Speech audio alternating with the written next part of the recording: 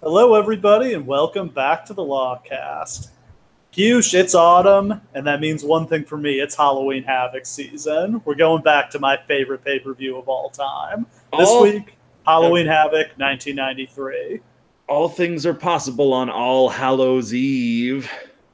including the very worst beginning to a pay-per-view I've ever seen. We could do an entire podcast on the 5-minute video that precedes the show.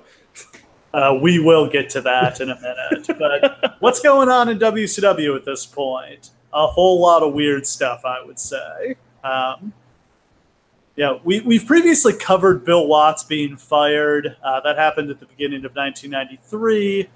Eric Bischoff is now the executive producer. He's not running the company the way he would come to in later years, but he's gone from C-list announcer to one of the most powerful people in wrestling pretty much overnight. And that will never not be a weird promotion for me. At the same time, it makes so much sense the way that he explains that it happened and the reasons why, because so many people have fucked this up in a row. And like literally, this is a giant corporation. This isn't just like a normal wrestling promotion. They badly just want some level of stability and corporate thinking that they're literally just like the first guy who walks in who even understands corporate lingo. They're just like, yeah, that guy. Yeah. Fuck all these other guys. Bischoff has explained that really, more than anything else, his mandate was to make WCW stop embarrassing Turner. Because Bill Watts cannot explain enough how much of a disaster Bill Watts was. Like, there are so many stories from the Bill Watts period that like are so difficult to believe when you understand that he worked for one of the biggest television corporations of all time. That he would bring a gun to the office, that he took a piss out his window. He took a piss out of his window at Turner Broadcasting. Like, that's the kind of thing I don't feel like you could get away with even in like the old wrestling days. No! You're working at like the tower where CNN studios are in Atlanta, and you're pissing out the window. Fucking Jane Fonda has to dodge your piss on the way into the building.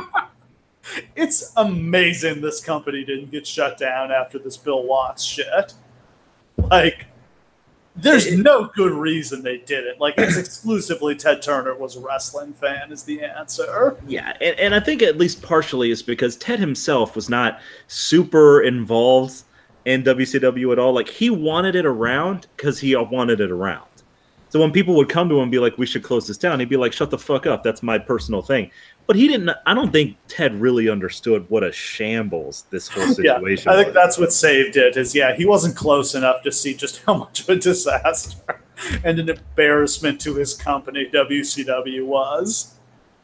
And like literally everybody within the company was like, please, please let us kill this dead. It is humiliating to be associated with these psychopaths. I mean, even when WCW was successful in the late 90s, everyone at Turner still hated it. So you can only imagine how they felt like during this early 90s garbage period. Well, let's also remember that this is somewhat of a renaissance for TBS. Like, TBS was big during the 80s, and wrestling was a big part of this. But this is during the big explosion of the Braves. And, like, TBS was the only place where you could really watch the Atlanta Braves play. They were, like, the most popular baseball team in the country. TBS started to get actual programming on it. It became a channel people actually watched, and cable subscriptions grew and grew. And WCW at this point is just a pointless little nothing. It looks like shit. It's hardly filmable at all. Nobody's in the stands. It's I can't express to you what a terrible television product this was to have on as your company is growing exponentially. It's weird. Yeah, they're dragging bums off the streets of Atlanta to fill seats at their TV shows. Like, they've got these drunks falling asleep on camera during the shows at center stage. Their house shows are drawing like 200 people. Like, I cannot continue to explain just how bad of shape this company is in at this point. And yet, despite that, there are a number of people within the company that genuinely think they're doing the right thing. And that's another big reason why Eric Bischoff gets put in charge, is because a lot of like the people who interview for the job, like Jim Ross, and Tony Schiavone, and people like that, are just basically like, yeah, we'll just keep doing what we're doing. We'll just do a better job of it. Like, we just won't fuck up so badly. Like, a massive change was necessary because this whole system is just an indictment of the wrestling industry. Yeah. Somehow is Eric Bischoff underrated. Yes. He just is. Like, people focus on the bad rather than the good. Eric Bischoff from 1994 to 1997 was a genius. He turned around something that was unturnaroundable, made all sorts of incredibly savvy, interesting, and forward-thinking business ideas. And then the second he got successful, he was completely incapable of maintaining that success. So, like, he's both underrated and it's completely fair, all the criticism we give him. But, like, 1998 and on, Bischoff is a totally different thing. Where he's turning it around and creating it, it's like Sam Hinkie with the 76ers, right? Yeah. Like, somebody had to tear down that shithole in order to turn it all around. It was not necessarily conventional the way that it was done, but the results came. But when it became a successful team, you have to get somebody in who knows how to manage a successful team. You can't leave the rebuild guy in. You know what I mean? So what else is going on in WCW? They've got Ric Flair back. He left the WWF in January. Was unhappy with the fact that he had fallen out of the main event in the WWF, and there didn't seem to be any plans for him to get back into the main event as they were going into a youth movement. So he comes back to WCW in the spring. He's not allowed to wrestle for a little while, so they have him doing like a talk show on their TV just to give him something to do until he's allowed to wrestle. His non-compete expires in the summer. He won the NWA World Heavyweight Championship in the summer from Barry Windham, which, we'll get into the whole WCW-NWA relationship in a second here. But Bill Watts had brought the NWA back to WCW after they had split in 1991. Thoughts on that? I don't think there was any equity in the NWA brand at this point. I don't think it was really necessary. No, it makes total sense why they split, and it makes total sense why every company in the same position has done this same thing. ECW, when given hold of the NWA brand, used it for attention and then shat on it. TNA, when given the NWA brand, it used it for attention and then shat on it. Like, that happens time and time again because the NWA is a means to an end for promotions at this point. Not even at this point, I mean at that point. Where, like, it was just a way of being like, oh, hey, we have the credibility of the belt that goes back 55 years. But actually, we're way bigger than this belt now, so we don't need you anymore. So Flair lost the NWA title to Rick Rude at Fall Brawl. Tonight, Flair would get his rematch to try to win back that title, except not really because the NWA and WCW split because the NWA was mad that Bischoff put the title on Rude without consulting them, which very much feels like a power play on Bischoff's part. I think he was trying to provoke this crisis. Completely agree. Yeah, so it's no longer the NWA World Heavyweight title. It's something. They're not quite sure what it is. It's the big gold belt. They literally call it that at points. The big gold belt. The big gold belt. That is the prestigious prize of this company. It is a beautiful title belt, and it's really a shame that it's not the real WCW title for the next couple of years. But when they unify the titles, that's the belt that survives because it has to. It must be said that the big gold belt is, would you say it's the best title belt ever? It's definitely my favorite. Yeah, it is synonymous with title belts to me. Like that's what a title belt looks like in my head. Yeah, it's by this point they have fumbled together the explanation that this belt has been recognized by WCW International as a World Heavyweight Championship, and it will eventually be referred to as the WCW International World Heavyweight Championship. WCW International, of course, being a fictitious organization. Yeah, but just to be clear, Tony Schiavone says on the show, like, we didn't think this was a real world title, but WCW International Committee says that it is, so I guess that it is. As in, WCW doesn't want to recognize this belt, but a fictional company, a fictional conglomerate from around the world is forcing them to recognize it. Seems legit. I mean, like, it implies that there are other WCWs all around the world, right? I kind of like that idea of your like fake global international wrestling body, but at the same time, people watch wrestling for an escape from their everyday lives, so I really don't like when wrestling storylines become this kind of bureaucratic and process oriented. You mean like all WWE for the last 20 years? Yeah. We got done this about 20 years ago and they can't quit it. I can't wait until there's a WWE India and a WWE Japan and a WWE UK, and then like all the belts are decided by a shadow committee. So the main event of this show is going to be Cactus Jack against Vader in the second annual Spin the Wheel, Make the Deal match. This time they'll come up with a better stipulation than the coal miner's glove. Let me just ask, has any match that went as poorly as that one did ever gotten a follow-up like this? Like, how did that gimmick not die a death? It's a good question. You'd think you would have gone away from it. This is a much better sequel, and then I don't believe they ever did this again. Like, did they do another Chamber of Horrors after the horrible one? There was never a second Kennel from Hell match. Yeah. Like, it's that level. Yep. They brought it back, and it's much better this time. And let's give a shout out to MLW, who are also running a Spin the Wheel, Make the Deal show in October. It's too bad the WWE owns the Halloween Havoc trademark, or you know that MLW would be doing that. Oh God, yes! Bring it all back, man. WWE, let your people go. Just bring back WCW. Yes. Fucking Friday Night WCW, I want it. So this feud started back in the spring. Cactus and Vader wrestled on WCW Saturday night. Cactus won that match by countout. Vader beat the hell out of him. They had a rematch a couple weeks later. That match ended when Vader powerbombed Cactus Jack on a concrete floor. Like, real concrete.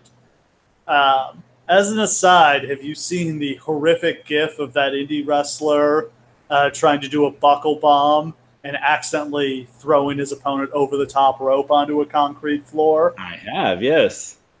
Yeah, one of the worst things I've ever seen, but this time it was intentional. This was the plan.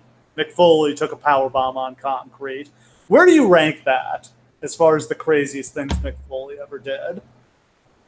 Like, we were talking before we started recording about like things that we would rather have done to us than take a Vader powerbomb on concrete. And honestly, like it's easy to say like, yeah, I'd take it, whatever. But like, if I had to go like in between his thighs and he boosted me up, I honestly think I'd rather jump off the cell. I really do. It's tough, like concrete. Think about because how hard at least I would be is. controlling what happened to me, and I wouldn't be trusting Vader with my safety. Think of how much it hurts just to like slip and fall like on a driveway or a concrete floor. And like, let's be clear, Vader has paralyzed people in the ring with his powerbomb. Yeah, this messed Foley up pretty bad. He had a concussion and some other problems coming out of this. Also, let's be clear. If your thought was, well, he'll protect him, he did not. No. He fucking sent it. This is Vader. You would never think Vader was ever going to protect you. Vader's punches are... I wouldn't let Vader punch me because I would think he would kill me. Like, we'll get to something later, but like, Mick Foley's eventually going to try to retire by assuming that Vader will attempt to kill him. Which was not a bad assumption. No! It's the one thing you can count on in this crazy world. Vader will stiff me. So Mick Foley takes this horrific powerbomb on concrete with... I don't know if with the understand, but obviously this is going to build to a big match, and I'm sure he's feeling like this is his big break. This is going to be the match of his career. Right. What ends up happening instead is they do the infamous Lost in Cleveland storyline where Mick Foley suffers from amnesia and is homeless on the streets of Cleveland. But instead of this being portrayed as like a tragedy, it's kind of just all for laughs. That's the craziest thing. It's like they're so caught up in doing these like mini movies, and like for some reason like all those mini movies have to have tons of comedy in them. And like this gets caught up in that. And we're talking about one of the most deadly serious feuds in wrestling history. One where Mick Foley loses an ear. He gets power bombed on concrete. He takes horrific punishment from the most dangerous and devastating wrestler who's ever performed in a ring. But like wedged in the middle, and the reason we don't really remember it that way is just some comedy bullshit. Yeah. Mick Foley is crazy. I have a hard time believing he would have agreed to do that spot, although it was probably his idea. If he had known what they were going to end up doing with it, I'm thinking he wouldn't have. Although, believe it or not, a year after this, he takes another power bomb on concrete from Vader, and it leads to absolutely nothing. Yeah, see, the thing that you can count on, when you read Mick Foley's books, he works himself into thinking things are going to happen. Like, it literally seems like he's just like, well, if I take this power bomb, they'll have to give me this push. No, they'll have to do this. And they don't. And he feels betrayed when they don't. You played yourself. Yes. He plays himself again and again. Maybe this time Vince will love me. No, he won't, Mick. No, he won't.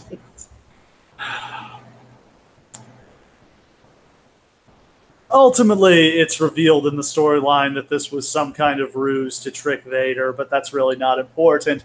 And Tony Schiavone does not really even explain this on the pay-per-view. Like, he actually seems to be under the impression that it was all for real, which I don't believe is the storyline, but I've not seen all the TV that led to this, so I guess I can't speak with total accuracy on that. If you hadn't watched any of the TV, when you go to watch that main event, all of the explanation that you're given is Mick Foley was powerbombed, he got amnesia, he lost his bag, he found his bag, and now they're here. That's it. Yeah, that's the blood feud. That's the Texas Death Match. He lost his bag. And this does turn out to be an absolutely brutal, violent, devastating match. But, yeah, the storyline that led to it kind of ensured that no one would care. Yes.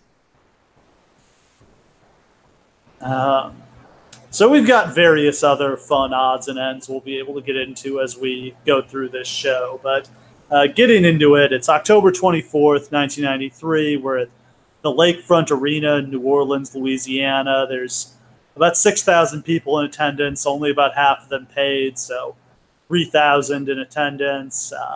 Pay-per-view does about a 0.5 buy rate for 100,000 buys, so kind of nothing special as far as business, pretty typical for WCW in this era. Yep. On commentary, we've got the team of Tony Schiavone and Jesse Ventura. I always enjoyed Jesse Ventura in WCW because no one has ever cared any less about what they were doing than Jesse Ventura doing commentary on a WCW show. He is deeply, deeply into his who gives a shit phase. He spends most of this show talking about Tony Schiavone's costume. Yeah, which is brilliant. The Halloween costumes are a pretty great gimmick. Oh, absolutely. Like, that's... If I could change one thing, I would desperately want these Halloween costumes to come back, with the exception of Eric Bischoff's, which we'll get to. Yes. So the show opens with... This was probably 5 minutes long, right?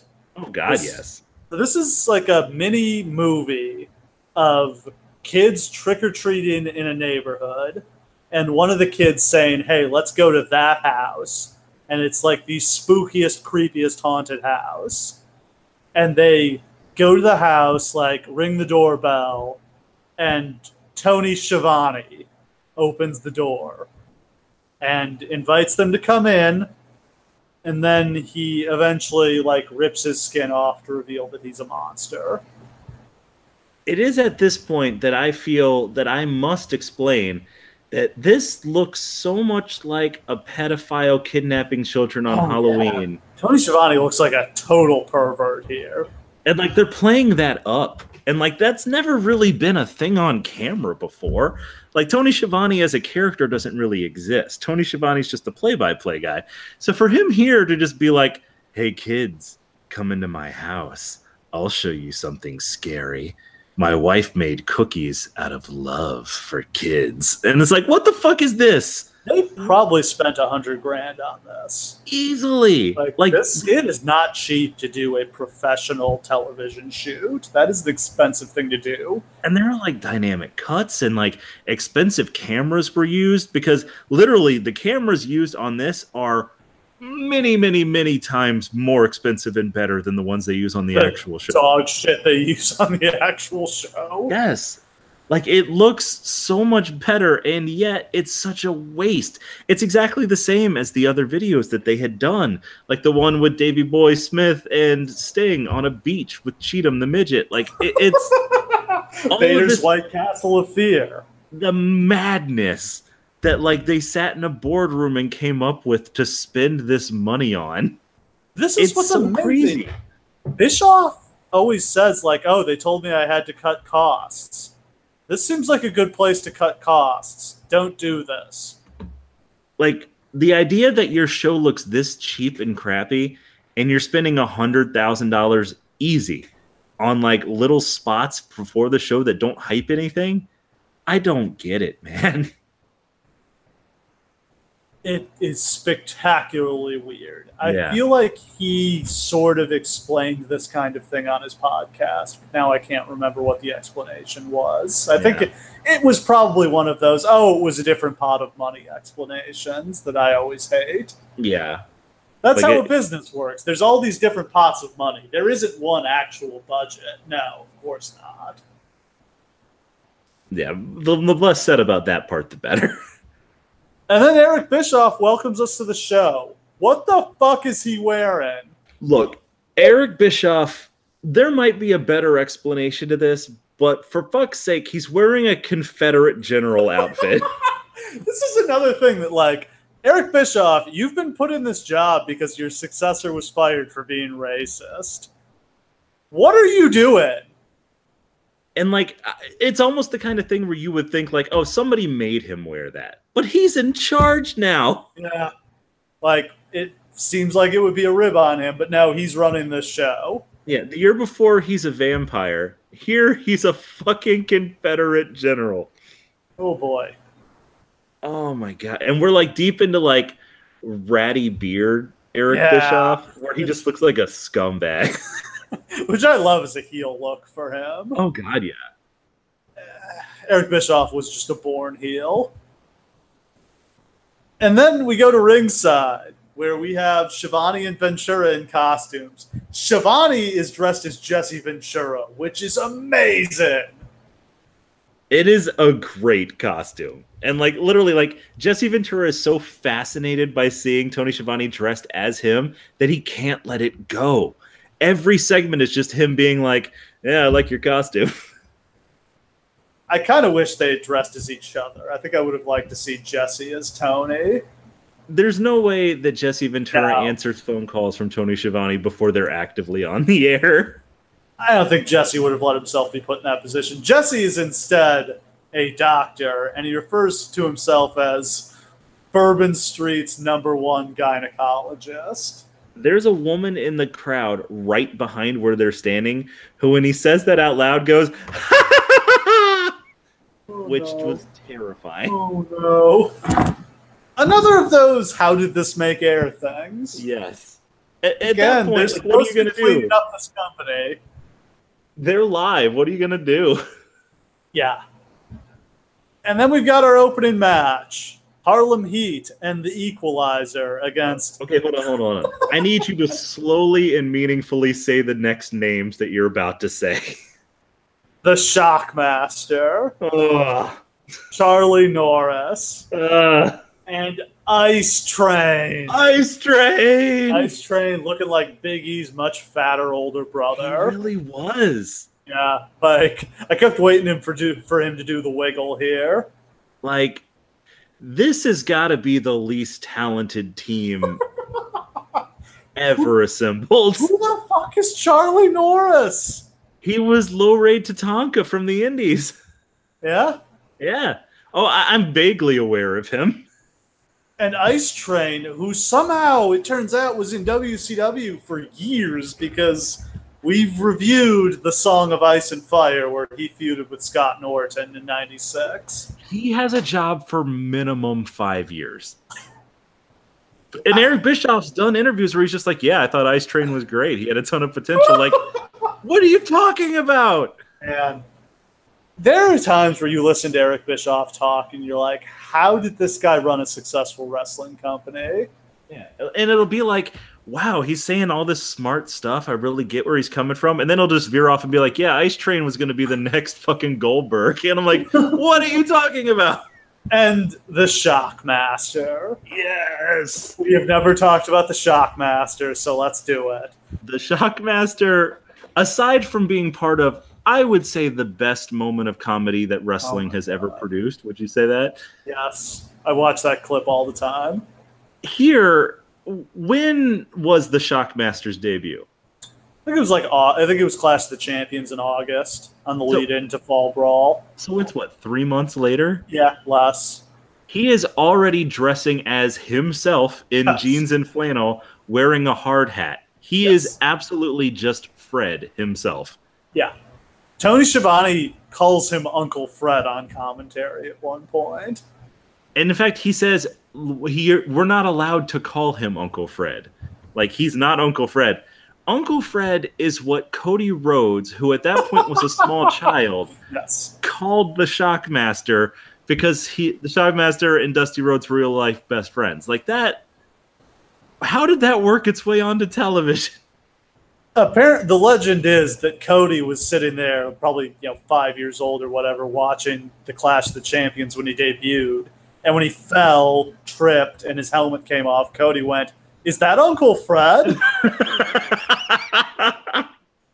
Yeah. So to recap the Shockmaster, he is supposed to run through a wall, and Ole Anderson is going to do a pre-recorded promo to give him a really deep, intimidating voice. He's got a sparkly cape and a stormtrooper's helmet. This was going to suck anyway. Yeah, here's the thing. Like, this was going to be terrible no matter what.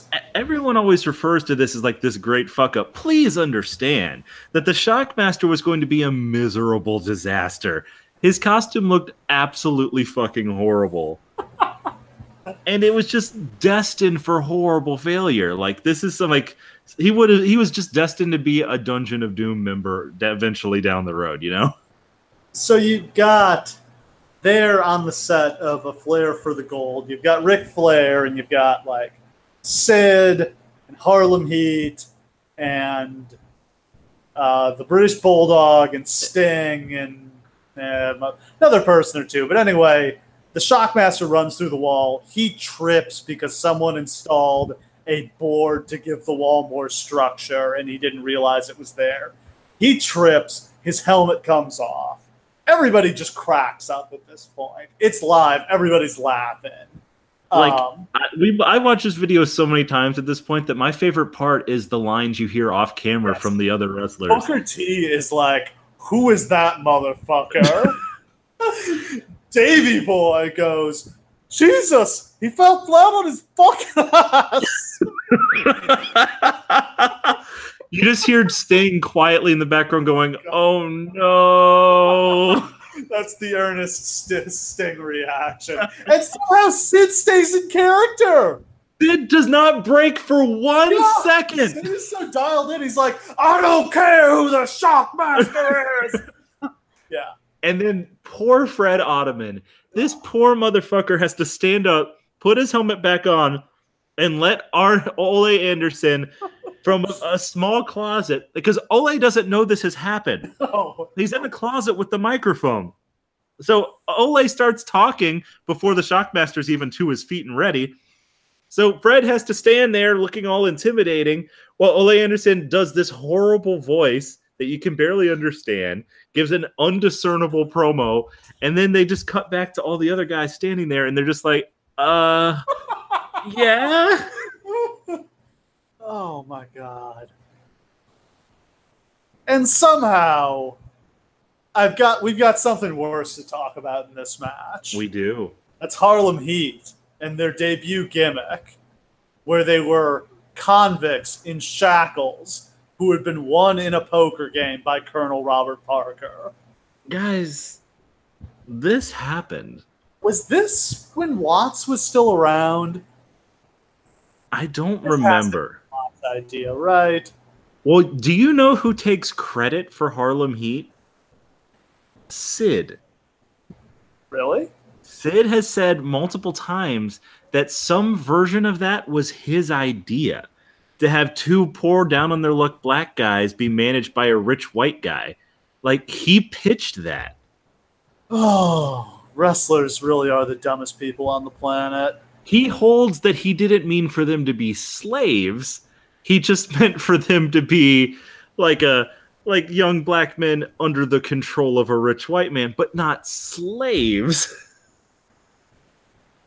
But yeah, that's a real thing he admitted to. Yeah, this is post Bill Watts, which is another like, hey, Eric Bischoff, remember how you got this job? Why is this still here? Oh my God. Like, if I had taken over, like, and I know this is me. Like, I'm not the same as the people who were in charge in 1993, but like, Harlem Heat never would have seen the light of day again. I would have burned the footage, especially knowing that the way that Bill Watts got fired is accusations of racism. Yeah, it would just be like, the first thing we're going to do is we're going to make sure there is nothing anyone could say is racist on our show. Like, we are going to stay a million miles away from any racist storylines. So instead, Harlem Heat are no longer managed by Colonel Robert Parker. They're just here doing nothing. Yeah. With the Equalizer. They're Kane and Cole, not Booker and Stevie at this point. When did they become Booker and Stevie? I don't know. That's a really interesting transition. Like, yeah, how do their names just get changed? They're just like, yeah, we were never Cole and Kane. We were Booker and Stevie. Sometime in 1994. All right, fair enough. Yeah. About the time Sherry started managing them. Clearly someone realized, like, hey, we need to make this less racist. Yeah. And then you have the Equalizer, who is Dave Sullivan. Yeah. Who briefly got over as a stupid dyslexic character. Yes. Evad. Evad. Here, when he walks to the ring, he says repeatedly directly into the camera, I'm going to rip their faces off. Oh, boy. And Charlie Norris, who is a Native American wrestler. Yes. I honestly don't even know if he ever got tagged into this match. I can't say anything for or against Charlie Norris. No, I cannot think of this is the only Charlie Norris match I remember. Yeah. What is this face? What are this face team? What do they have in common with each other? Well, they don't have much going on. Yeah. Do we agree that this is a showcase for Ice Train? Like, the thing is, Shockmaster's over. Yeah. Like, that's what got the crowd popping when Shockmaster got in there. But Ice Train did actually look pretty good here. Like, when I say he reminded me of Big E, that's a compliment. Yeah. Like, honestly, if you see Ice Train here, you can see potential. Later, when he's bulked up by another 50 pounds of steroids, that's going to go away. Like, steroids and pizza are going to take their toll on his career. But here, he looks good. They probably should have just run with the Shockmaster as Uncle Fred. They should have just called him Uncle Fred, right? Sure. Because Shockmaster's not a good name anyway. It doesn't even make sense. He looks like a construction worker. Like, the Shockmaster does not work with that anymore. So, nothing much happens in this match. Faces get the win after Shockmaster hits some kind of bear hug slam on Booker T. It was not really that bad of a match. I was actually surprised it was okay. Yeah, I mean, I didn't hate it. I kind of tuned it out for the most part.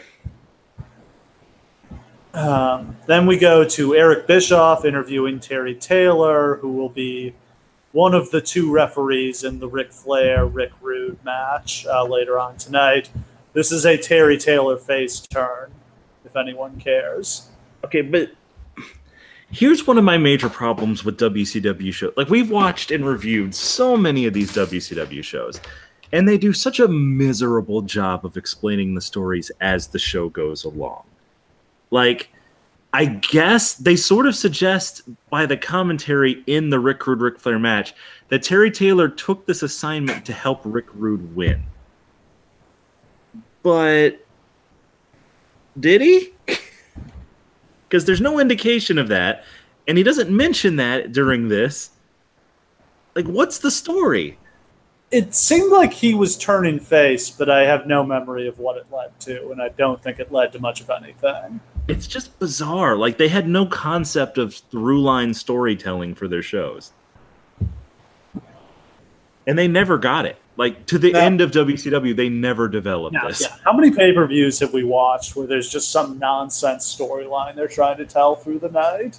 Dozens! Yeah, like that Halloween Havoc where Hogan was saying he wasn't going to wrestle Piper unless he got a signed contract from Sting saying he wouldn't interfere. Yeah, like the number of WCW shows with like just nonsense storylines for nonsense stipulations for their main, if the NWO wins, they can do whatever they want.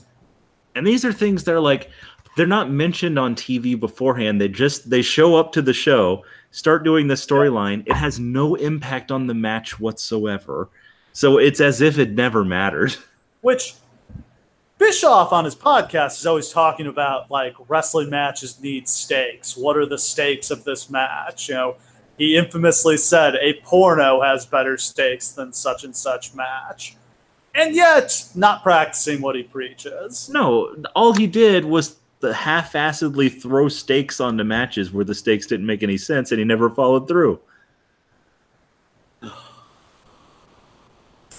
Next up, we've got Paul Orndorff against Ricky Steamboat. This was going to be Ricky Steamboat against somebody else, but the other guy was hurt, so we got Orndorff instead. Orndorff is managed by the Assassin, who is the legendary Jody Hamilton. Not really clear what he's doing here. He's been doing something with Dusty Rhodes, is our understanding. Yeah, I mean, we understand that Jody Hamilton was kind of like the peak road agent in WCW at this point. Like, he was the one doing finishes and putting matches together and waiting in the gorilla position. Not something I would want on my resume. Yeah. So, like, finish man for 1993 WCW. Exactly. So, I mean, he's just kind of there. I guess he's just helping put some heat on this, I guess. But, like, is there anyone alive watching this show who has any idea who he is? He'd have to be pretty old. I mean, his heyday was like the 70s, right? Yeah, and I mean, he was amazing. Like, one of the great heels. I love the Assassin. But, like, at this point, he's not adding anything to this match. Paul Orndorff is old and washed up here, much less the Assassin. So it's a Ricky Steamboat match, so of course it's going to be pretty good. Lots of arm work. I just love how everything Ricky Steamboat does is interesting. Like, yes. For a lot of this match, he's just got, like, Orndorff on the mat, and he's, like, riding him with a hammerlock, and yet totally fascinating to watch. He does... Ricky Steamboat's signature move is the arm drag, which is literally, like, the thing you learn on day one of wrestling school. And yet, he has variations and versions of that are just beautiful. Like, he does one in this one where he's, like, running full speed as Paul Orndorff is running towards him, and he just kind of, like, jumps over him, grabs his arm, twists, and they both, like, switch positions. And it's like, what the fuck was that? How far are you going to go to do an arm drag? So this is a good match that went on for quite a bit longer than it really needed to. They got almost 20 minutes here. Now, that's way too much. For a match with, you guessed it, no stakes. And the thing is, and this is going to be such a theme for this show, it doesn't have a finish. WCW could not do, like, they never got good at finishes. It's just like something they never figured out. And that's like the one thing that Eric Bischoff actually owns about WCW is he'll be like, yeah, we were the greatest company of all time, but our finishes fucking sucked and they never got better. Yeah, so here Steamboat is counted out after Assassin hits him with a loaded headbutt on the floor. And that's our finish. And I doubt this led to much of anything afterwards. I'm sure it didn't. Just imagine how desperate for finishes you have to be to hire Johnny Ace to be your finish man. Like, he had that rep from All Japan. Yeah, I bet he did. Not deserved. No. Next up, for the television title, Lord Steven Regal defends against Davey Boy Smith. This was the surprise of the night for me. This turned out to be a really, really great match. I loved this. Yeah, they have like a classic, like European technical mat wrestling match that who knew Davey Boy Smith was capable of. Not only is Davey Boy capable of like British style mat wrestling, but he's doing like standing flips and like spinning around, and like this is the most agile I've ever seen him by like a million times. And he seems so happy. Yeah. Like this is naturally what he always should have been doing. And he just always had to wrestle like the crappy WWE style or the crappy WCW style. Like he seems so much freer and better doing it this way. He's probably fired up that they're about to go on a tour of England. Unfortunately, that tour is going to draw terribly and lead to the end of him with WCW. They brought him in on a big contract with the idea that he was going to be a huge draw in Europe, and that didn't pan out. I don't know what kind of TV WCW had in Europe at this point. It might not have been any, and it turned out that just putting the British Bulldog's name on a poster was, in fact, not enough to draw. I don't think any one person would have been enough to draw for WCW at this point. No. Maybe Hogan, maybe. But like, I also love like the disparity. Like the character William Regal is playing here is amazing. Like the like posh lord British guy who's looking down on like the Cockney little British boy, David Boy Smith. Like, it's a great disparity. I would have loved to see these guys wrestle for like 6 months. This is great.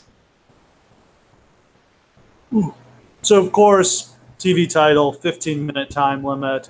Of course, that's the finish. Like, just sort of inevitable when you've got Regal defending on pay-per-view. Right. We're going to the time limit. They blew the timing on the finish here, it seemed like. Like the announcer's doing the countdown, but he says how much time is left, and then he somehow adds more to it. So when Bulldog hits the running power slam, there is like time is not up yet, so Regal has to kick out.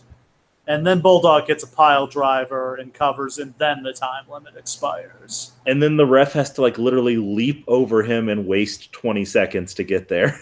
Yeah. Not a well-executed finish here, but yeah, an absolute, like, gem of a match. Yeah, like, this is one of those matches where, like, if you just want to go watch some weird stuff that you've never seen before, like, go back and watch this. We've mentioned before how hard it was for William Regal to find people who could work his style throughout his American career. It's such a treat to see somebody who can wrestle his style. And to see Davey Boy completely out of his normal element like this is worth going and finding and seeing. Yeah, I mean, Bulldog's really one of the only guys I can think of who he ever really, I mean, like Benoit is the other guy who he really gelled with. They always had amazing matches. And right. Other than that, it's a pretty short list. Yep. Then we've got Bischoff on the stage. He is going to spin the wheel and determine the stipulation for the main event. We've got What options did I see on here? Dog collar match, Russian chain match, steel cage, barbed wire, Prince of Darkness match, balls count anywhere, first blood, lands on the Texas death match. So that's our stipulation for the main event. And boy, do I have some thoughts about Texas death matches for when we get there. Next up for the U.S. title, we've got Dustin Rhodes defending against Steve Austin. These guys really seem to have a match on like every single WCW pay-per-view from like 1992 to 1994. As near as I can tell, they are the entire WCW mid-card. It's just these two. Like, in terms of up-and-comers with potential, it's much just them. And neither of them ever hits it big in WCW, which... Who had more potential? I mean, I think Dustin at this point would have been the guy I was saying. I mean, like, I like Steve Austin here, but Dustin is the fucking man here. Wait, let me be clear about this. These two, at this point, when you see them, this should have been Rock Triple H. Yeah. Like, this is your top face and your top heel for the next decade. Like, they just have it. And together they have it. Like, this... Austin... People say that, like, Steve Austin wasn't really Steve Austin until he got to WWE. And that's true in a big way. Like, he becomes such a more lived-in version of that character. But Austin is still Austin here. He's incredible, and he's vicious. So good in the ring. And he's such a vicious, vile heel of a dickhead. And, like, he is maybe the purest heel I've seen. I can't even think when. He's like Miz-level, irredeemable heel. You know what I mean?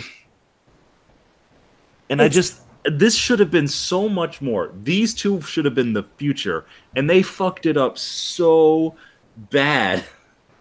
They end up firing both of these guys within like a year and a half, 2 years. And I wonder if things hadn't gone Bischoff's way, if he hadn't been put in charge, how things may have been different for these two. Because it was Bischoff who didn't see would have run with these guys. JR would have made these two the two top stars. I think that's pretty clear. Yeah. Bischoff didn't see anything in either of these two. It's clear. He didn't. And he was wrong. And he can just be wrong about that. Like, I would say, honestly, when we talk about Bischoff's big disappointments and big failures and letdowns, I don't blame him for not seeing Mankind in Cactus Jack. I probably wouldn't have pushed Cactus Jack either. But Austin and Rhodes, it's there, man. It's on the screen.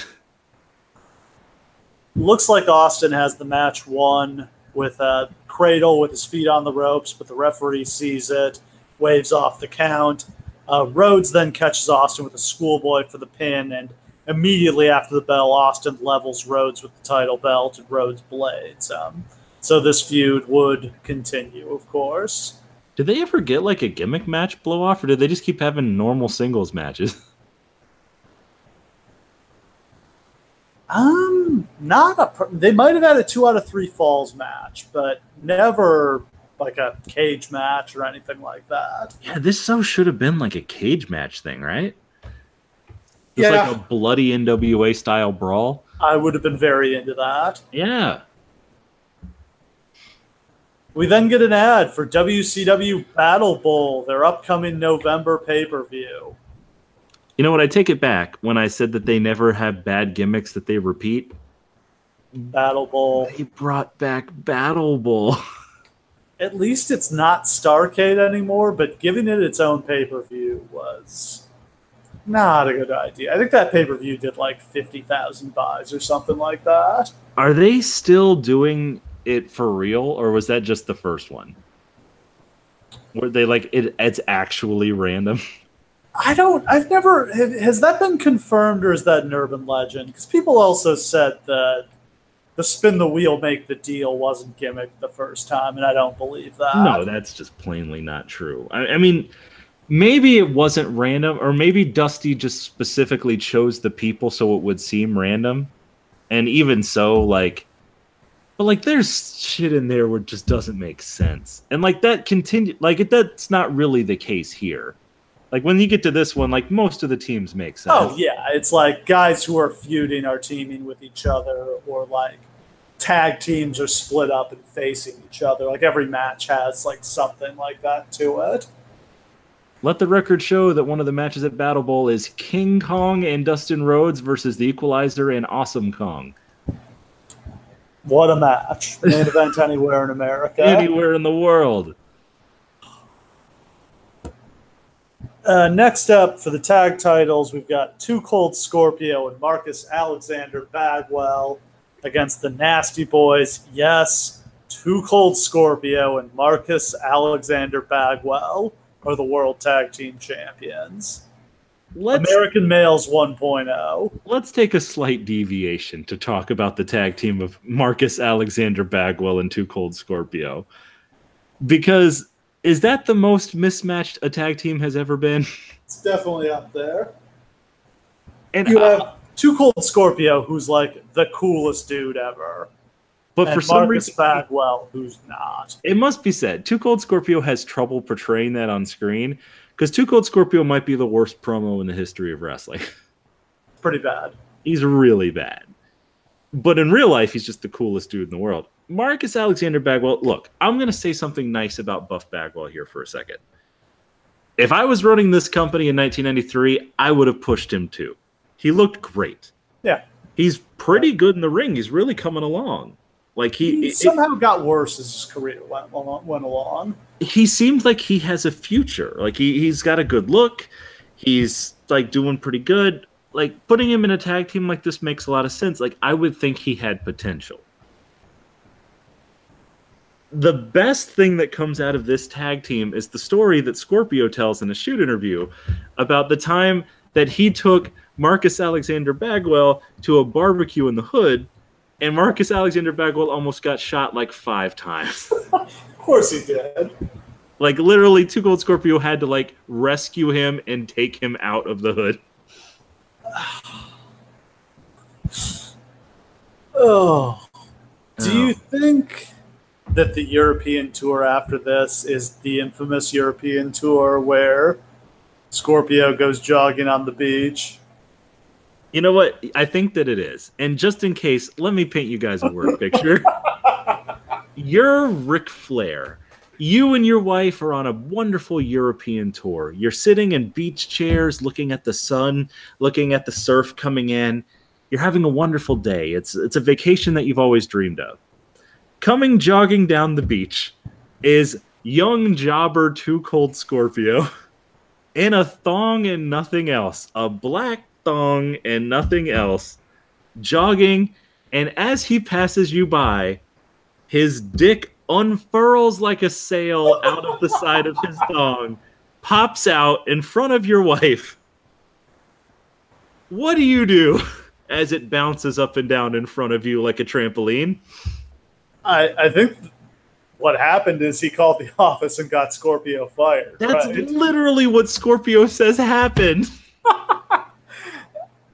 Now, I've heard Scorpio failed a bunch of drug tests, and that's why he got fired, which also doesn't sound implausible to me, no. However, like, that is one of the greatest stories in wrestling history. And that is all. Here's the other thing. Like, this is one of the greatest urban legend wrestling trips of all time, because this is also the one where Sid stabs Arn with the scissors. Oh, we'll get there. Yeah. Like, this is such a crazy trip, guys. Don't take wrestlers to Europe. No. Don't leave them unsupervised in a hotel in a foreign country. You just know shit's going to go down. Like, guys are traveling together. They're away from their families. They're on buses. Like, of course they're going to get fucked up. Yeah, they're miserable. Yeah. They're drinking and taking pills. Like, it's going to go bad. One more quick Scorpio story.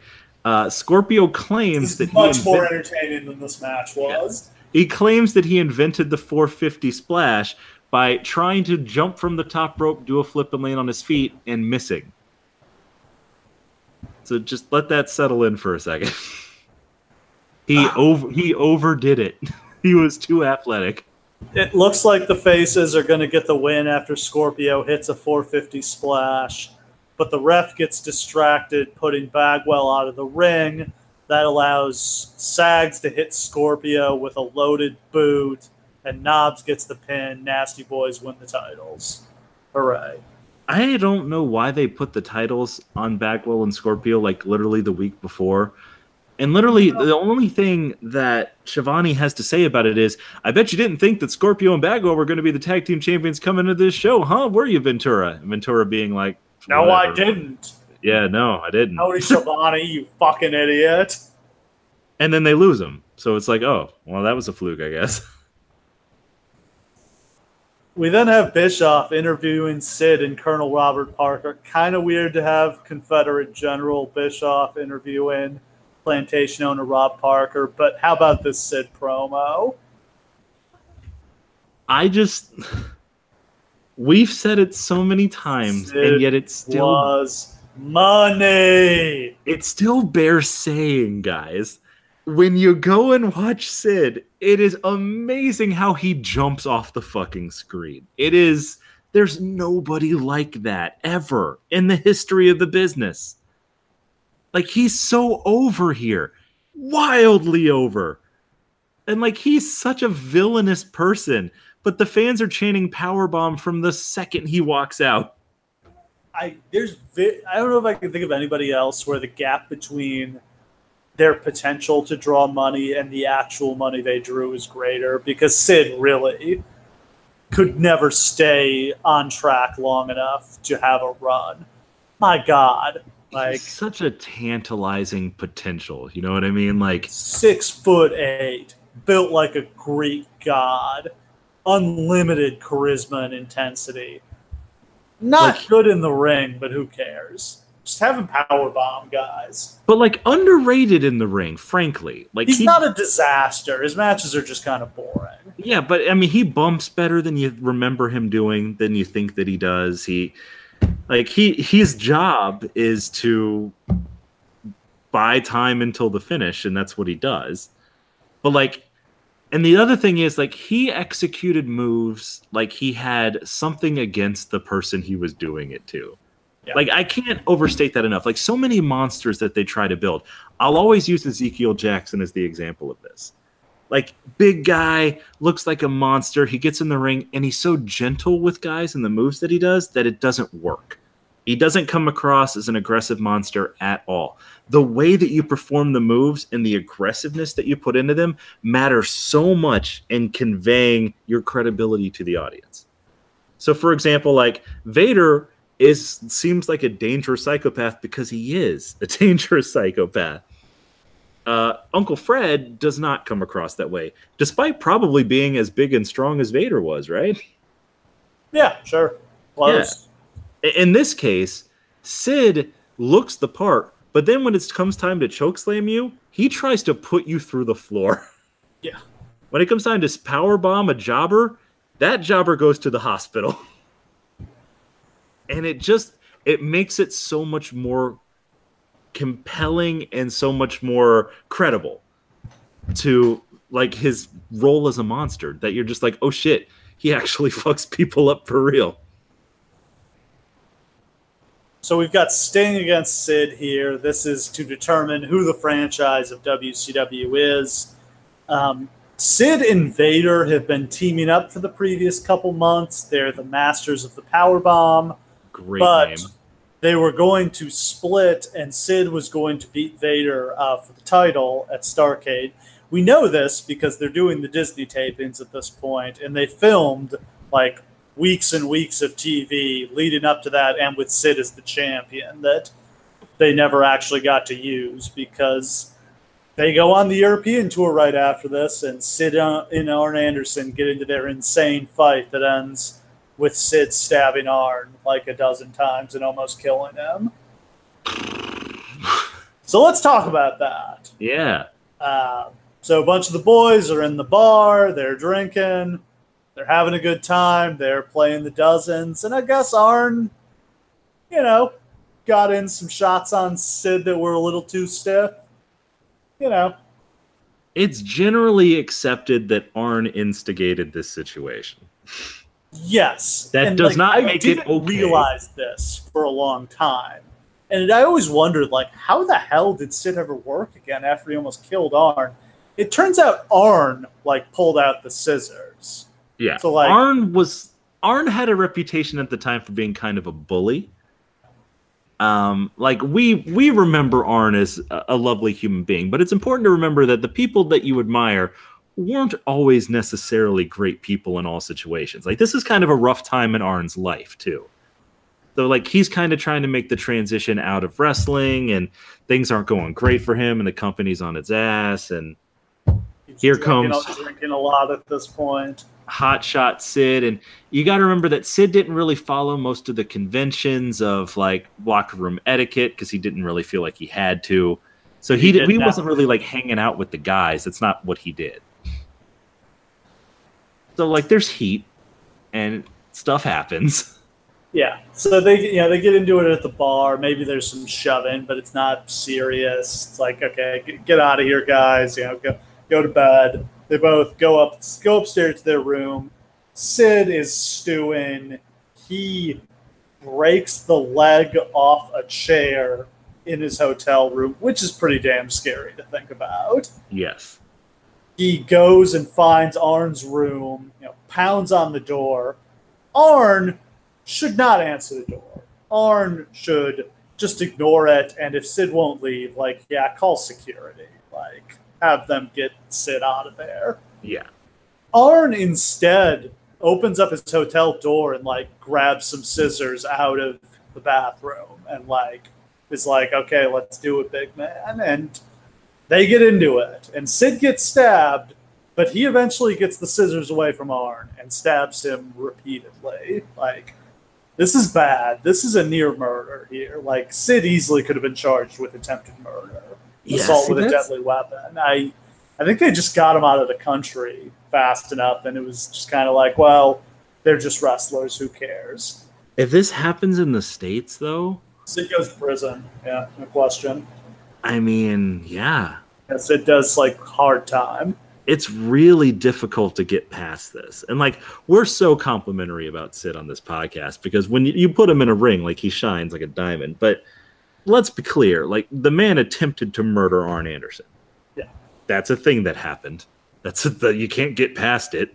No matter how much somebody instigates something or whatever, you don't try to stab him to death with scissors. Yeah, when you get the scissors away from him, which, shame on Arn for pulling out scissors, although Sid had a big wooden chair leg, but both guys could have handled this better, we can say. Oh, God, yes. And, there should have been somebody in charge of this situation. There was nobody in charge of making sure the wrestlers weren't getting out of control. They were just on their own. Yeah. No Scorpio, literally, let's bring Scorpio back to this. Scorpio saves Arn Anderson's life. Scorpio is the one who pulls Sid off of him. That's a real thing that happens. Yeah. Because it's just the boys. There's nobody else there. Ooh. So, yeah. That's how Sid went from being WCW champion to getting fired. And instead, we got the amazing Vader Flair match at Starrcade, which we're going to have to cover. Yeah. And that's amazing. But I'll always wonder what could have been. The big Sid babyface run, Yeah. Because the fans were ready for it. Oh, they totally were. They're cheering Sid over Sting in this match. And it's Sting. Yeah. They're chanting for Sid, and Shivani on commentary is having to claim that they're actually chanting Sting, which they're not. And then at some point they switch over to just chanting power bomb, power bomb. It's not ambiguous. And they like Sting, they cheer for him when he comes out, but they want Sid. Yeah, I think this is the best Sid match I've ever seen. This was pretty good. Yeah, Sid's bumping all over the fucking place for Sting. Yeah, they fight into the crowd, which is not something you saw very often in the early 90s. Sid, works in a long bear hug. It is a Sid match after all. Sting fights out, hits a couple stinger splashes. Rob Parker accidentally grabs Sid's foot and trips him. That allows Sting to roll up Sid for the pin. This is going to be the impetus for Sid's face turn, as he's going to, kick Parker to the curb and go solo. It is so funny the way that this finish happens. As Colonel Parker grabs both of their feet, why is he grabbing both of their feet? Why grab Sid's feet at all? And then he trips Sid thinking it's Sting and holds on to his foot. Sid's foot does not look like Sting's foot. It's a very baffling finish. Next up, for the prestigious WCW International World Heavyweight Championship, Rick Rude defends against Ric Flair. What was your reaction to seeing these guys were going to wrestle each other? As we've established, you don't look at the cards in advance. See, this is again, every time we do one of these shows, there's at least one match that I'm like, ooh, all right, I wasn't expecting this. This is that one. I was just like, oh shit, I didn't even know Rick Rude and Ric Flair had a high-profile title match. This is great. It's cool to see Rick Rude as the world champion. Hell yeah, it is. It's like the whole entrance, and he takes the robe off with the big gold belt. It looks great. And him and Flair is such a good natural rivalry, because it's just like, Flair's starting to get kind of old at this point, and Rude's kind of the new hot shit. Yeah. Like, it's a natural rivalry. They try really hard to make Rick Rude their new guy, and it doesn't work, and it's not a good fit. And that's a shame, but they try. What's because missing that's what from this Rick is. Rude at this point? Yeah. He's just not Rick Rude anymore by now. Yeah. He cut the hair, man. Damn haircut. It just doesn't look right with the buzz cut. Just doesn't. He looks so much more like a pervert now. Yeah. He was meant to have long hair. Other than the hair, though, he looks fantastic. He is in amazing shape here. Oh, and the tights that he had airbrushed for this are amazing. The tights with Flair beefy. And a fucking pumpkin on his ass.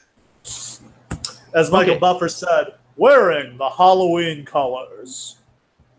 I'm so glad that you mentioned Fifi. Let's talk about Fifi. Who the hell is this? Flair's wife now. That's his wife now? Yeah, they just got married a couple weeks ago. No shit, that's her? Yeah. Wow. All these years later. I mean, he was probably banging her back then.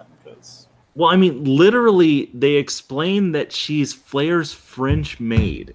Yeah. That he brings to the ring. Everybody has a French maid, right? And, like, it's not like she's there in a French maid outfit to clean. It's literally like they're saying, like, yeah, this is the chick that Flair's banging. Like, that's it's Ric Flair. That's as specific as they can make it. They can't say that, so they're just like, it's a French maid that he brings along on road trips. As if that's the most normal thing in the world. Of course.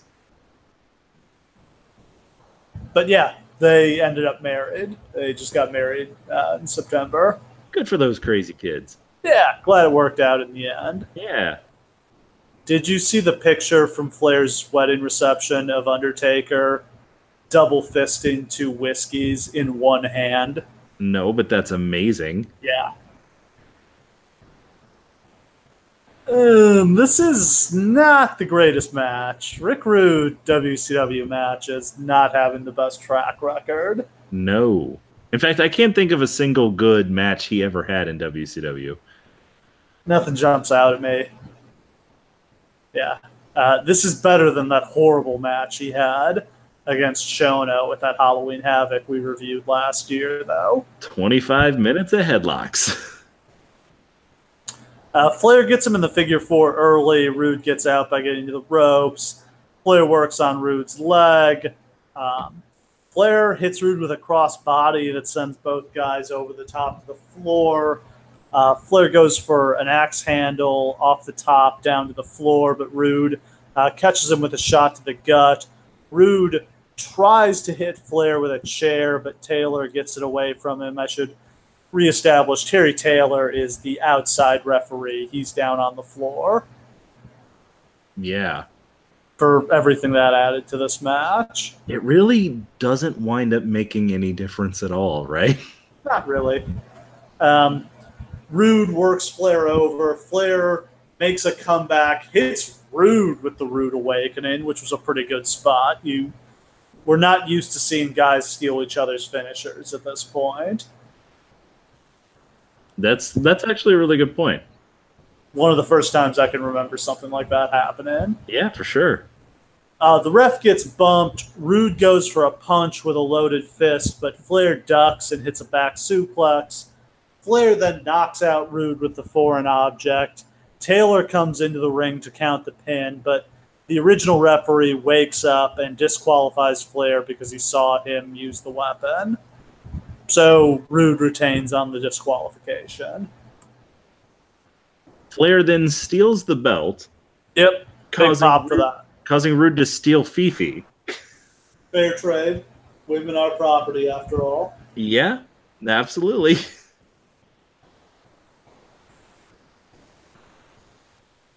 All right, it's main event time. So Gary Michael Capetta, well, first the announcers go over the rules of the Texas Death Match.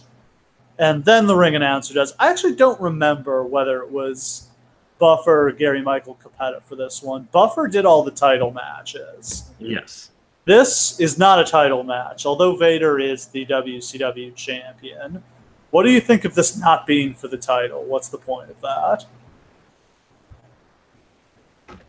It feels... I'm not sure what they would say that the reason was. It feels like a burial of Foley. Yeah, because he doesn't deserve a title match. Like, no one would buy that this is a fucking title match. We'll give him his blow-off feud main event. But, like, the announcers seem like they are trying to distance themselves from this as it's happening. This is a main event, but the real main event already happened, so we're just watching another match. This is just some freak show. Like, Shivani doesn't even seem interested as this is going on. Interestingly, Foley also had a non-title match against Sting at Beach Blast 1992, which is a pretty damn awesome match. That Sting said for a long time that was his best match of his career. I think it was, off the top of my head. Yeah. But yeah, it's just indicative of there's a certain level that Cactus Jack is allowed to get to in WCW, but they're not going any higher than that. At best, he's like a Rusev-style monster of the month, you know? Yeah. Like, he's just a crazy guy who's going to put over the main eventer. I mean, what do you think of that? How much further do you feel like he should have gone? None. Yeah? Like, look, I'm sure that people won't like me saying this, but the fact of the matter is that Cactus Jack didn't belong in the main event. Like, it wasn't a character that had a ton of legs. It wasn't a character that had any sort of mainstream marketability. He looked like shit. It was a bad look. He did incredibly dangerous things that were, I agree, interesting, but that was a style that was totally out of line with the rest of the product at this time. Like, this wasn't the old NWA Blood and Guts days. Like, I guess there was a place in the company for somebody to be doing these things, but it wasn't the main event, for fuck's sake. Yeah, it's so important to remember that when Mick Foley really got over, it was as a comedy character. Yes. He got over through his acting and comedic timing. He did not get over through being the grungy, insane person. The version of Mankind that first debuted is not the one that got over. No. Mankind was a great foil for The Undertaker and a really good upper mid-card heel. But he wasn't any higher on the card there than he is here. Yeah, just like Cactus Jack here is a really good mid-card heel who you can use for a month as a challenger to a world champion when they need something different to do. And you could have there's plenty of good, him against Ric Flair sounds really interesting. Him against Sting was great, There's plenty of guys. Him against Sid. God, can you imagine what Sid would have done to him? And that's the career that he wanted, that he could have had, but he didn't want it. He wanted more. The ironic thing is that the way that he approached trying to get more was never going to work. The way that worked is when his body was finally so decrepit that he had to talk instead of wrestle. That's what finally got him over. It's very possible that he pursued it in the complete wrong way the whole time and just accidentally luck fucked his way into it. Yeah, it doesn't seem like WCW gave him nearly enough promos. Like the fact that he doesn't have a pre-match interview here is crazy. Yes. Like he's in the main event. How are you not going to have him explain what this match means to him? Yeah, literally, you just get one sentence of him being like, "Cactus Jack can't get hurt," as he's rocking back and forth, and that's all he gets. Yeah. No, this man powerbombed me on concrete, tried to end my life. Tonight I'm going to end him. We don't get any of that. There's a possibility that if he had gotten more promo time, he could have tapped into some kind of Jake the Snake thing. But even let's remember, Jake the Snake never got to the top either. There isn't room at the top for guys like that. That's not what the top is. And so, when I hear people be like, man, why can't Cesaro get to the top of the card? And why can't blah, blah, blah get to the top of the card? There's a template. There's a shape that you can fit into the top of the card. And you can have different variations of that shape depending on what the audience wants. But the audience never really seems to want that. And that sucks. But it's not WCW's fault. So Vader is the WCW champion. He's got his manager, Harley Race, backing him up. Cactus is out first, and then he jumps Vader on the ramp. They are firing live rounds here. These punches are not worked. Oh, God, yeah. That's the only way to get Vader to sell him. Yeah, got to punch him for real. I think they both bust each other open, punching each other over the eye. Yeah, I think so. I think they're trying to do that on purpose because Foley talks in his book about how they're not allowed to blade. You got to bust the eyebrow. Yeah, blade in not permitted in WCW at this point. Yep. So instead, you got to do something much more dangerous. And the entire process of busting the eyebrow sounds so horrifying. Oh, God. How barbaric. I'm going to punch you right above your eye really, really hard in the hopes that I'll split you open and you'll bleed down into your eye. Literally, it's I guess it's the easiest place to make bleed on your body with a punch, but it's still not that easy. Yeah. I would have made more sense just to pre-cut. Yes. But again, they're not allowed to blade, and I think they're worried. Dustin Rhodes gets fired from WCW for blading in a match without permission. I don't think they've gone all the way to that at this point, but I'm pretty sure blading is pretty strongly frowned upon. That's wild. Foley hit Vader with just a despicable chair shot about 2 minutes into this match. This is a fucked up match. And you know what? We give Vader, we think about him as the guy who dishes it out. We don't really give Vader enough credit for the damage he takes over his career. Holy shit. That four-way match at the In Your House pay-per-view where he gets his eye cut open on the steps. He bleeds goddamn everywhere. His eye popped out in a match. Yeah, that too. He's been clotheslined his eye out. Yeah, should mention that I think it's 6 months after this in '94 during a tour of Germany when Foley gets his head stuck in the ropes and gets his ear ripped off. Oof. Which really comes to define him, and what a just horrific thing to have happen. But it's when you think about your ear, it's just cartilage. It's not that hard for it to get ripped off. If you grab hard and yank, it'll probably come off. Yeah. I mean, it's kind of amazing that it hasn't happened to more wrestlers. I mean, cauliflower ear being what it is, clearly ear injuries are pretty common.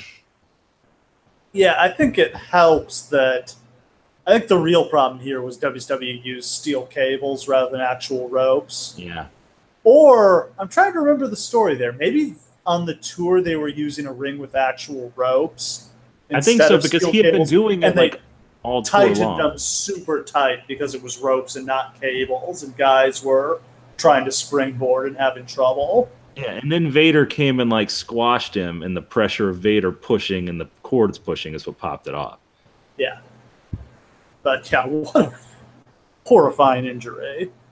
Like, I've just never even heard of that. It's just an ear popping the fuck off. Yeah. And they never referenced it on television. And like, I can't even blame them because they couldn't even show blood at the time. It's so brutal. Like, how are you going to do that? Yeah. And that's what I'm talking about. Like, this isn't the right company. He is too much. Like, this isn't the right company to be this person in at this time. You know what I mean? Like, I think Bischoff has a very defensible position that, like, he was just kind of afraid of what Foley was going to do to himself. Like, that he was going to hurt himself, that he was going to hurt people in the crowd doing these insane stunts. Like, I think that's reasonable. In fact, we have to talk about this now because he was absolutely right to feel that way because this is the match where Mick Foley tries to end his career. Mick Foley has come to the conclusion, and he admits this openly. He came to the conclusion that like his career was over. He was never going to go anywhere. He just wanted to cash in on his Lloyd's of London insurance and just live out the rest of his life as a normal person. He creates a spot with Vader where Vader's going to get him up on his back and then just completely like dead weight splash him on the ramp. 400 pounds. And that's going to end Foley's career. And what I mentioned earlier is like he knows that Vader's going to send it. There's no question. Like, if he's ever going to get paralyzed, this is how it's going to happen. How insane. Like, literally, he tries to paralyze himself to get himself out. Somehow. Yeah, that's the thing. He's okay. He gets right back up. Like, I'm sure it hurt, but yeah, he pretty much comes out of it just fine. But so when Eric Bischoff says, I don't know what he was going to do, I couldn't trust him, he was right. Mick Foley tried to commit insurance fraud through wrestling injury. Yeah. Like, he could have sued the company. Yeah. So, as the boss of this company, yeah, I could sort of see that perspective. Just like, this guy wasn't a big star. We didn't really think he was going to be. And he did these crazy, insane things where he was going to hurt himself or hurt other people in the company. Yeah. Yeah, that's fair. Absolutely. I do wonder if at a different time it would have worked better. Like if Foley had come along in the mid-'80s when it was more blood and guts. Yeah. He could have been like Bruiser Brody. Yeah, I think he's meant for that style. It was just the wrong, and like it's part of why he can get over later in the 90s when they start to push the envelope more. But yeah, this is just the wrong time as, you know, both companies are trying to clean up their images. Yeah. He's trying to get over with rated R shit in a PG era. It's just not going to work.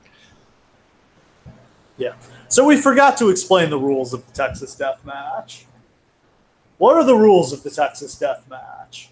Well, according to the thing they put up on the screen, if you pin people, you get a 30-second rest period. But falls don't count. Falls don't count. That's important to remember. Yeah. So basically, if you pin somebody, you just get a 30-second break. Everybody just hangs out, take a breather. It's all good. Get some water, get a snack. It's fine. Then you have to keep them down for 10 seconds after that. They have to not stand back up. So it's a last man standing match, but instead of 10 seconds, it's 40 seconds. Yeah. The last man standing match is a definite improvement on the Texas Death Match. So much better. I just don't understand what the pins are even doing in this. Like, it doesn't make sense.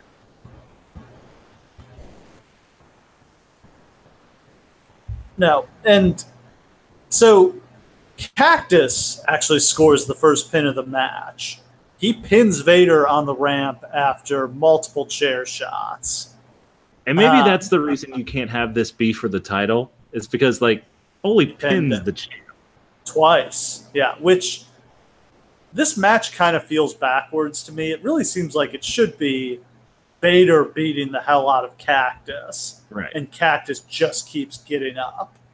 Yeah, that's the story. But instead, like, Cactus mostly kicks the shit out of Vader. And, like, Vader keeps getting up. That's very strange. Yeah. So Cactus hits the elbow drop off the ramp and then gets a second pin on Vader. Vader is once again able to answer the count. They are both bleeding all over at this point. They fight through the crowd, back to ringside. Vader hits Cactus with a chair in the back of the head, which is just one of those spots that no one should ever do. It's just reprehensible, man.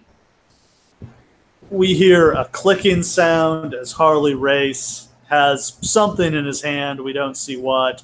Keep this in mind. He's got Chekhov's stun gun in his hand here. Back in the ring, Vader goes up all the way to the top, hits the Vader salt. I had forgotten he connected on this here.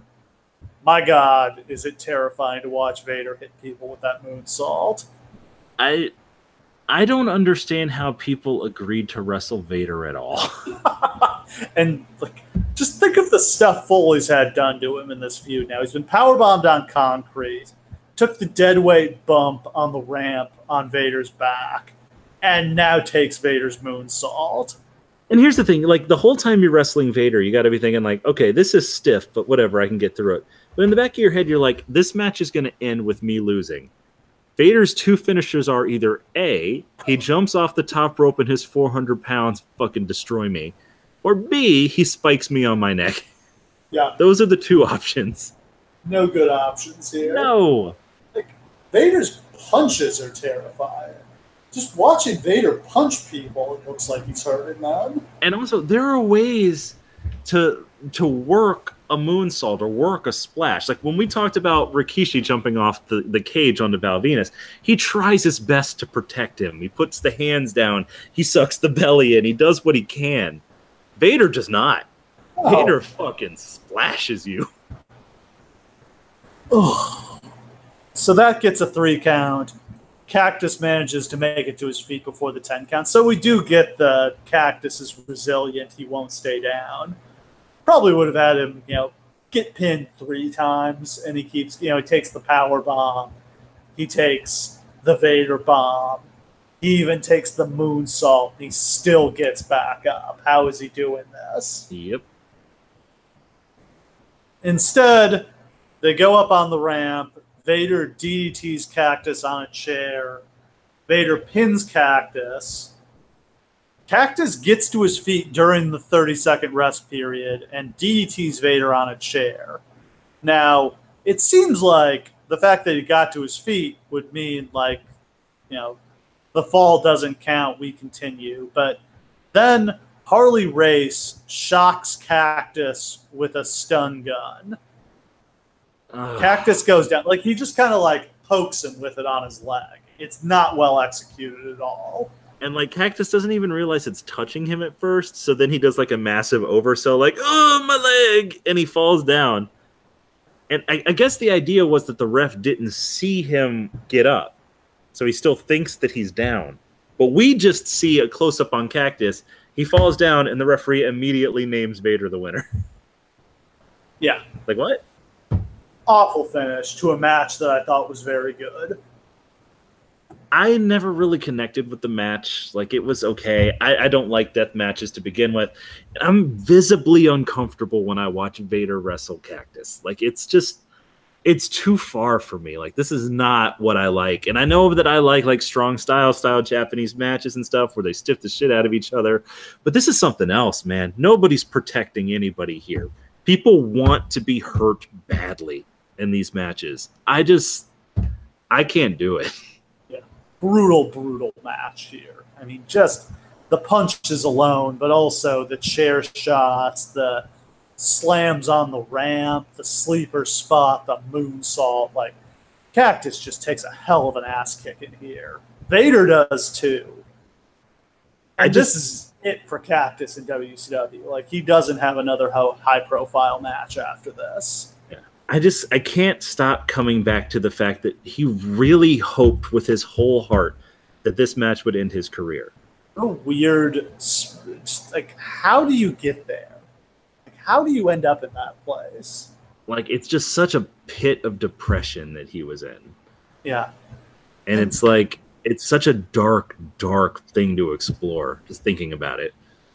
And this as well, he's making good money working. Like, he's on a good, solid contract with WCW here. Right. Like, their schedule's not that bad. He's not working. I'm like, wow, just like, this is all because like he can't get the push he wants. He's like willing to jeopardize his health. And see, here's the thing: is like his story eventually works out for the best, but it easily might not have. He could have been paralyzed here. Yeah. Or just like he goes into the indies and it doesn't work. Yeah, or ECW isn't really a thing. He never gets the call from Vince. And his story is just a sad, tragic, sad sack story. Yeah, it's easy to focus on the Mick Foleys and the Cody Rhodeses where they walked away and it worked out. Plenty of Wade Barretts and Rybacks and other guys who tried to do that and didn't get anywhere with it. 10 years from now, when Ryback dies of an enlarged heart and a drug overdose, like, it's going to be tragic. There are way more stories like that than there are positive ones. So, like, he's just, like, working shitty indies until his body breaks down, and then he's doing convention appearances trying to scrape out a few bucks. He's Terry Funk. Yeah. Without the name. You know what I mean? Ooh. So we quickly go back to Schiavone and Ventura to wrap up, and they go off the air. What a weird pay-per-view. Like, just kind of a company without a lot of direction at this point. A company, I think, with an identity crisis. Like, what is WCW at this point? Like, I'm not really clear. Like, Ventura and Schiavone are so casual as they're announcing this show that it's like, it's almost like haven't been given any direction of what to do or where to lead it or what the show's supposed to be. At the end, they're just like, well, that was a show, guys. How about that? Like, there's just nothing, there's no driving force to the show at all. And just such a lack of, like, emotion during this insane main event. Like, they're just kind of calling it, whatever. No big deal. Yeah. Like, there's nothing. Like, there's no emotion in any part of the show, really, at all. Like, this was a main event that really needed to be called by Big Ross. Like, JR would have put this main event over. Oh, God, can you imagine? He would have lost his shit for this. Oh, yeah. I mean, how would you rate this? It was good wrestling on this show, but, like, booking was pretty awful. The finishes were pretty much uniformly terrible. I very much disliked this show. Yeah. Like, Southern style wrestling in WCW in the early 90s and late 80s is not my cup of tea to begin with. We've covered that before. Like, this, I probably never would have gone back and watched these shows if not for this podcast and for Steve's constantly suggesting that we go back to this era. So, like, the good shows are, like, such wonderful finds. Like, oh, my God, that's so cool. I had no idea. But the bad shows are they just match my confirmation bias. It's just like, well, that's about as shitty as I always assumed these shows were. Just boring and terrible and badly booked and miserably lit. And there's only 200 people there, and it sucks. Yeah, this show looked terrible. Like, on Hardcam's side, there's like 5 people. They've upgraded the production a little bit from when Watts was there, but no, like, there's still barely any light in. This still looks like it's shot in somebody's basement. Yeah, it just doesn't even look like... If you go and you look at WWE at the same period where they've really started to bring the lights up and they've really started to invest in production, it's night and fucking day. Yeah, and that's one of the many good moves Bischoff makes, is he invests in production. He wants to make this show look like something that people would actually want to watch. Yeah. Ooh, so that's a wrap for Halloween Havoc 1993. Not the greatest show, but, you know, a lot of interesting and weird things going on, and this was kind of a period of WCW we haven't covered much of. Next week, I think we're going to have a lot of interesting things to talk about as we cover Halloween Havoc 1995, a show from the dawn of the Monday Night Wars, but most infamously the show where Hulk Hogan kills the Giant. Let's be clear. This is the only show in wrestling history where two wrestlers have a monster truck fight on the top of an arena parking garage. Yes, that is a thing that happened. Yep. And the Giant gets thrown off the roof and then comes back and wrestles an hour later. Yeah, talk about fucking Mick Foley coming back and wrestling another Hell in a Cell after jumping off. The Giant falls off a roof. Yeah. Sells it. He's fine. No problems. No problems. Ooh, all that and much more next week. Thanks for listening. We'll see you again.